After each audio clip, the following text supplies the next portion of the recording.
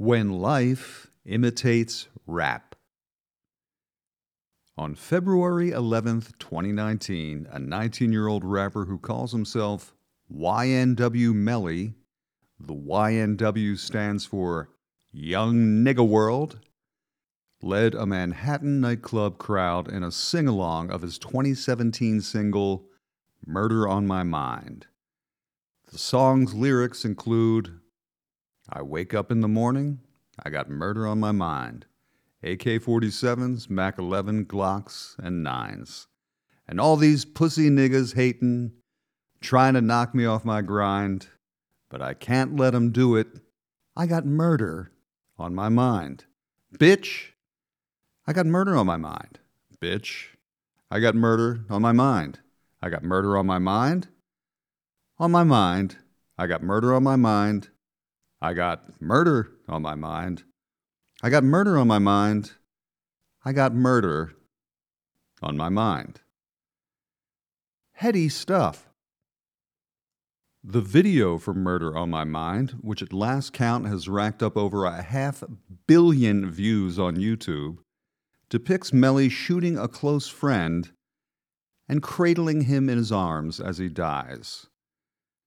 Melly, born Jamel Maurice Demons in Gifford, Florida, to a single mother who became pregnant with him at age 14, claims he composed the ditty while serving a year-long jail sentence for shooting at and missing 3 people near Vero Beach High School in southern Florida when he was 16.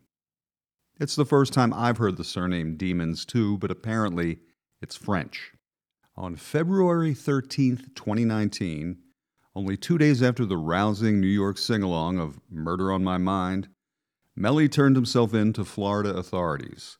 He was charged with 2 counts of first-degree premeditated murder in connection with the October 2018 shooting deaths of 2 of his closest childhood friends and members of his Young Nigga World hip-hop collective, 21-year-old Anthony YNW Sack Chaser Williams and 19-year-old Christopher YNW Juvie Thomas.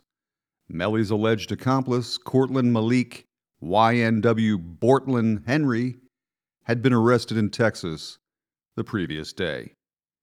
Young Nigga World Melly, who a month before his apprehension had scored a number 73 charting song in a collaboration with intellectual titan and part-time Jew namer Kanye West, would see Murder on My Mind reach number 1 on the U.S. Apple Music chart only a week after his arrest.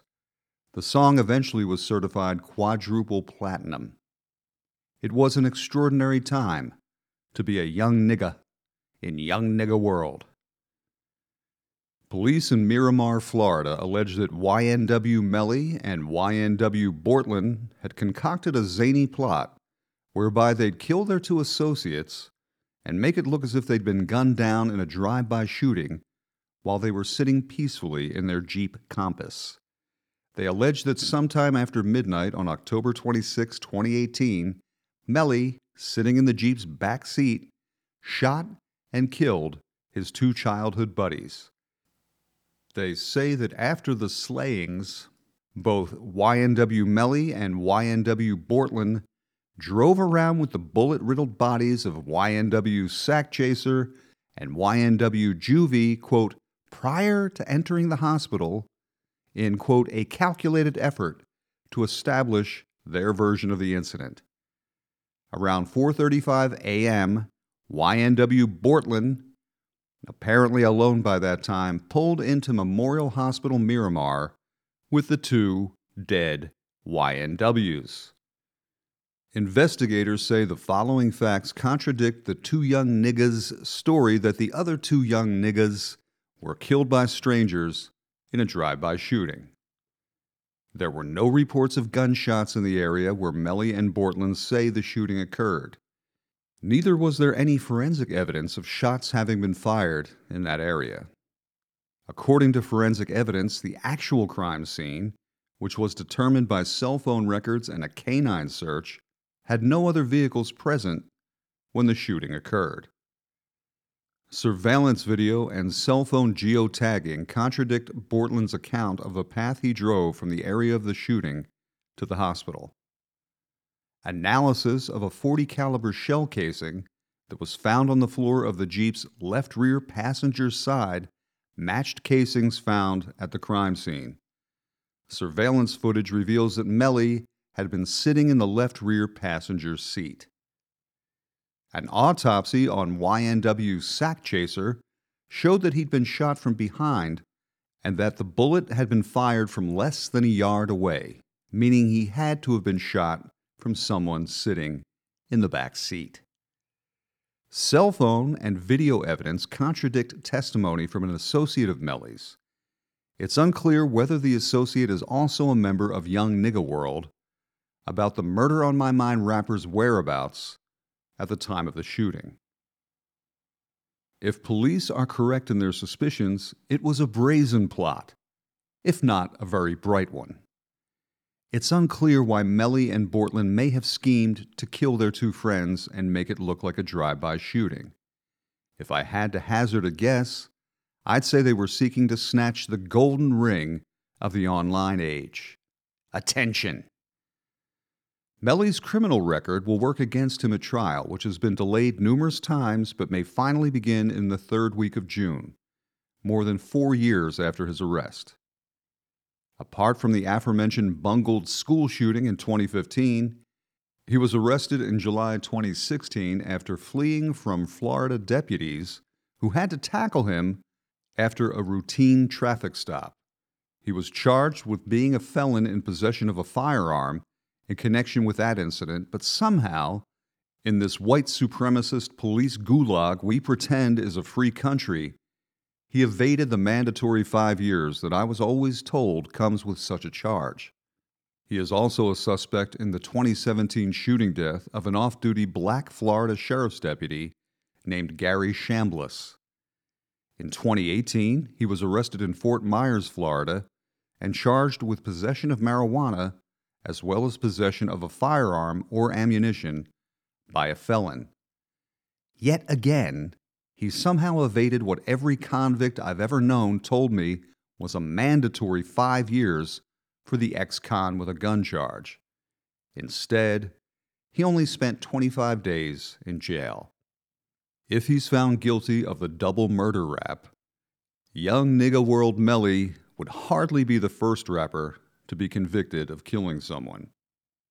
In 2003, Louisiana rapper C. Murder, born Corey Miller, and the voice behind such watershed albums as Life or Death and The Truest Shit Ever Said, was convicted of beating and shooting a 16-year-old fan of his to death at a nightclub. The same year, Texas-based rapper Big Lurch, née Antron Singleton, was sentenced to life in prison for murder and aggravated mayhem after stabbing his roommate's girlfriend to death, ripping her lungs from her chest, and leaving bite marks on both her lungs and her face. A witness testified that he saw Lurch, who reportedly had been using PCP the day before the 2002 murder, standing outside naked, blood-smeared, and staring blankly upward in the moments after the grisly killing. Forensic technicians found scraps of human flesh in Lurch's stomach. In 2017, Kid Creole, a founding member of pioneering hip-hop group Grandmaster Flash and the Furious Five, was arrested and eventually convicted of manslaughter for the stabbing death of a homeless man. There are plenty of others, too. Rappers with colorful monikers such as Cool C, G-Dep, Chai Ali, Roscoe P. Coldchain, X-Rated, Max B, Mac Minister, J.D., and Ra Diggs have all been criminally convicted of either murder or manslaughter. And that doesn't count rappers such as widely beloved American celebrity Snoop Dogg, who was charged with murder but beat the rap. Nor does it count Chicago-born King Von, who was only 11 when his father was killed, who was suspected but not convicted of over 10 killings, and was the subject of a documentary that called him rap's first serial killer, and who himself was fatally gunned down in Atlanta at age 26. and it certainly doesn't tally up the mile-high piles of black bodies slain by rappers and aspiring rappers who were never convicted, charged, nor even suspected. But if YNM Melly's trial finally starts later this month, and he is found guilty of premeditated murder and sentenced to death, he will be the first rapper whose fame and chart success qualifies him as more than a mere aspiring rapper to receive capital punishment, which in Florida involves either lethal injection or the electric chair. And this will earn him a cherished spot in the hip-hop pantheon, although he'll probably be too dead to enjoy all the adulation. Otherwise, it'll be just another day in young nigga world.